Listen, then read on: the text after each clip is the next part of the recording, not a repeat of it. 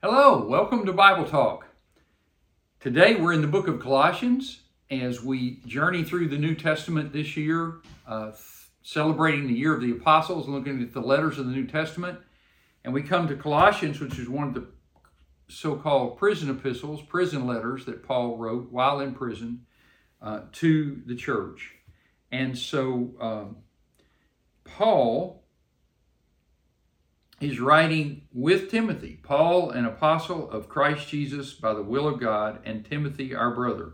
So obviously they had a collaboration still possible, even though Paul was limited in his capacities because of his situation.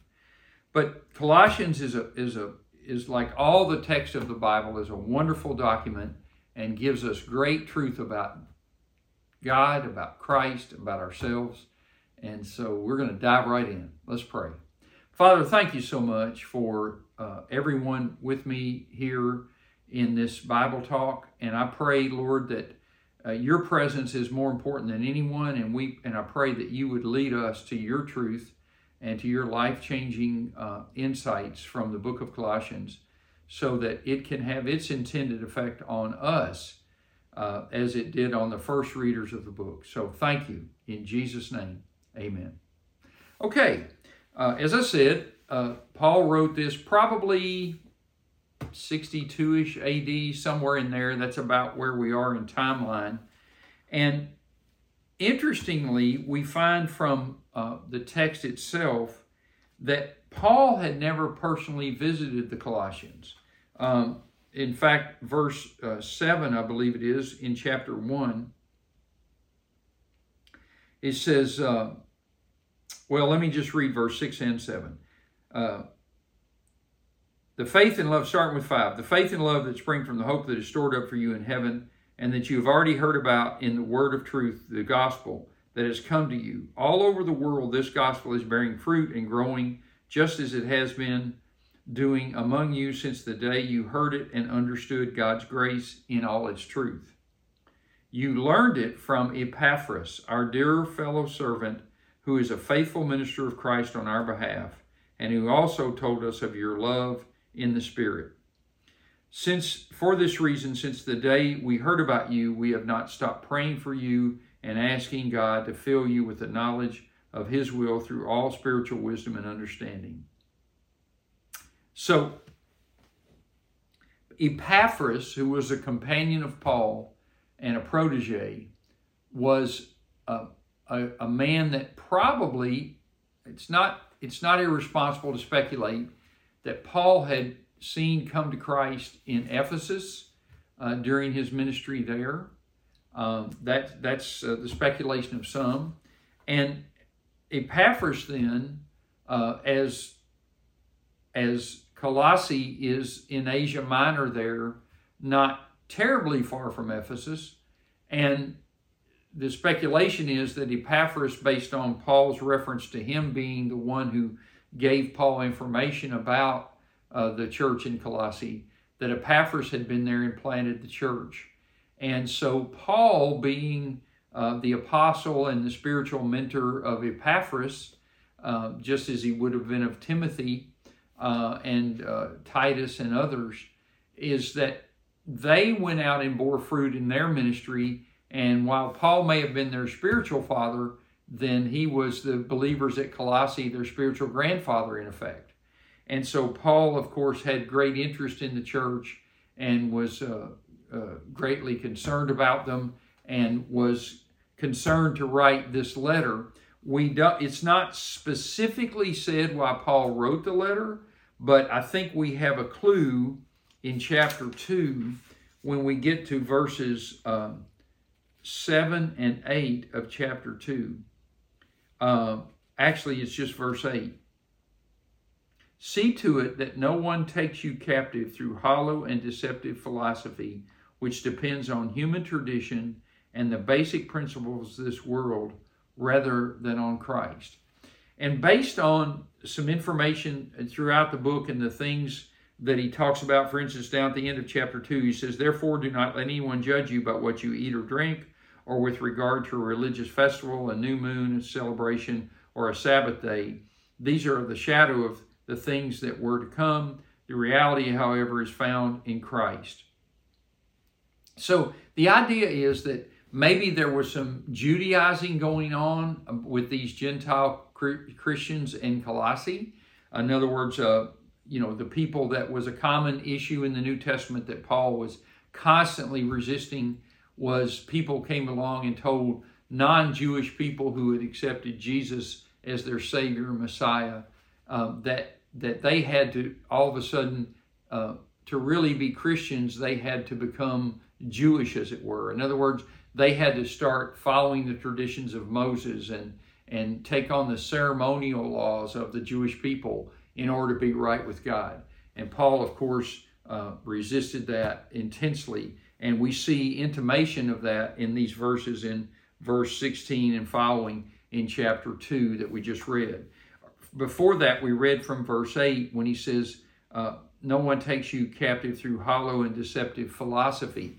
Another thing we know that was common that church historians tell us and that is evident in New Testament scholarship and study is that at the same time of Paul and the apostles in the New Testament, that in the Greco-Roman world, that especially in the Greco side of things, in the Grecian influence, was Gnosticism.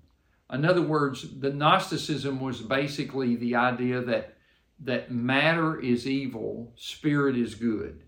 And so therefore, anything that they denied the incarnation of Jesus as God, for example, because if he had truly taken on flesh, then God would have been somehow evil, or evil would have been implied. The reality being that they denied then that Jesus couldn't have become God. He couldn't have or become flesh, because that wouldn't be possible for God. Because only non-material things are holy and pure and righteous or whatever. So they believed in a dualistic universe where matter was evil, flesh was good. And so their response to material things was either just antinomianism or complete asceticism. In other words, the idea they either said, well, it doesn't matter, flesh is evil anyway, so just do whatever you want to, eat, drink, and be merry, for tomorrow we die. So anything goes. There's no such thing as sin in that regard. You just do what you want to because it doesn't matter, because matters, the body and all material things are evil anyway. The other side of it was to say that, well, we need to bring that material evil side of us under control. So we're going to separate ourselves from anything material. We're going to deprive ourselves, and we're going to be really disciplined and not do anything with the body that would be fulfilling the cravings of the body, so to speak. So there were these empty philosophies, I think, that Paul would have been talking about there. And I think it's interesting, some people have made the observation, because there are no new false teachings, some people have actually made the observation that the modern manifestation of Gnosticism is the Christian Science, that you get down into the essential teachings of Christian Science, and it's under a different title, a different name, but that you see some of the basic principles that are Gnostic. So that's fascinating. But anyway, all that's to say that the book of Colossians was written by Paul. There were obviously some threats to the truth about Jesus that were happening to the Colossian believers, and Paul was writing to counter that. And with regard to that, he was making sure that they understood that it wasn't Christ plus anything. It was Jesus and Jesus alone that provided all we needed from God, that we couldn't do anything to add to that in any way, shape, form, or fashion. And we didn't need to add Jesus plus this, or plus this philosophy, or plus this ritual, or whatever. It was relying exclusively on Christ alone. And so that's what's led some people to call the book of Colossians a literary portrait of Christ. One of my former teachers called it, Dr. Harold Kuhn called it a literary portrait of Christ. A.T. Robertson, the great Baptist New Testament scholar, called it a full-length portrait of Christ.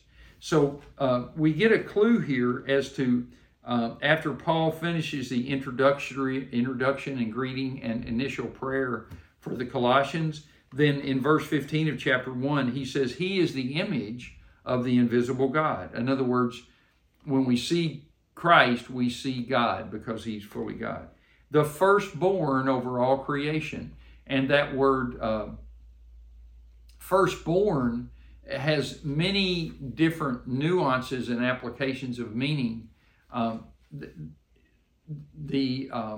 It's interesting too, back talking about the Jehovah's Witness view of Jesus, their Christology, is that Jesus isn't equal with the Father. In other words, he's not fully God in the same sense that God is, but he's the firstborn over all creation. And they use this passage to say that he was the first being that God created.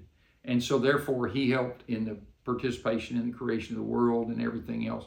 But he's really not fully God.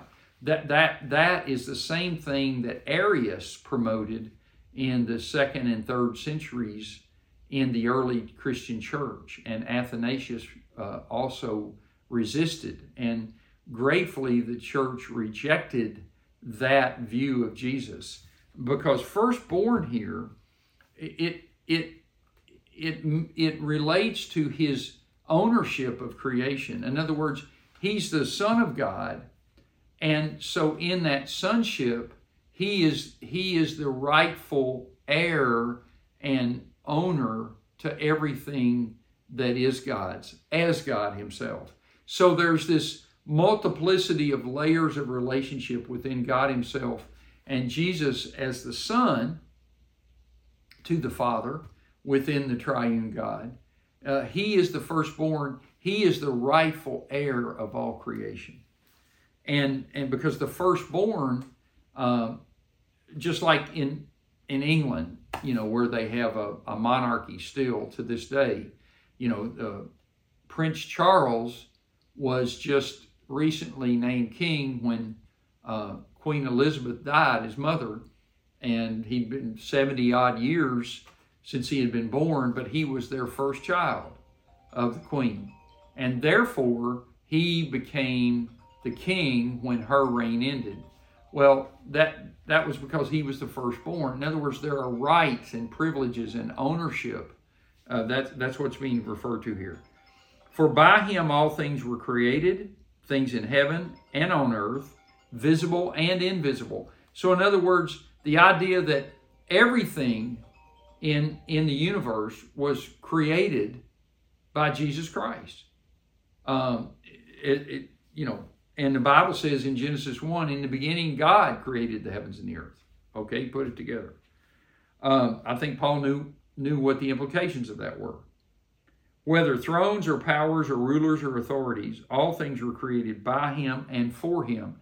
And this could possibly relate to what part of the empty philosophies and teachings that the church was experiencing there, because there's not unreasonable speculation that what was happening was that there were people coming along and telling the church, there are other authorities spiritually out there, and there are other entities spiritually, and that you have to somehow recognize them.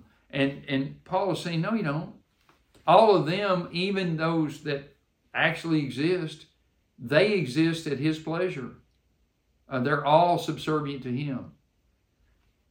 He is before all things, and in him all things hold together. I'm always fascinated by that. In him all things hold together. The idea being that the whole universe is maintained by Jesus Christ. That the reason, the laws of nature are not like the deists believe, not set in motion and just well, we know what time the sun's going to come up and go down, whatever. What Paul is saying here is that Jesus is the one that has his finger on the pulse of the universe. And the reason it operates with predictable harmony is because Jesus is the one that's superintending that. He is the head of the body, the church. He is the beginning and firstborn from among the dead, so that in everything he might have the supremacy. In other words, he's head over the church. That means he's the source of the church. And he's the origins of the church. And therefore, he's the one who is in charge of the church. And the firstborn from the dead, meaning again back to the principle of the firstborn overall creation, is that he is the one who has control over death, because he died and lived to tell about it, for humans, because he did that in a human body. And so now he controls the destiny of every human, so that in everything he might have supremacy. For God was pleased to have all his fullness dwell in him, and through him to reconcile to himself all things, whether things on earth or things in heaven, by making peace through his blood shed on the cross. So in other words, for God was pleased to have all his fullness dwell in him. In other words, Jesus is the one in whom resides all the fullness of God. In other words, he's fully God and fully man.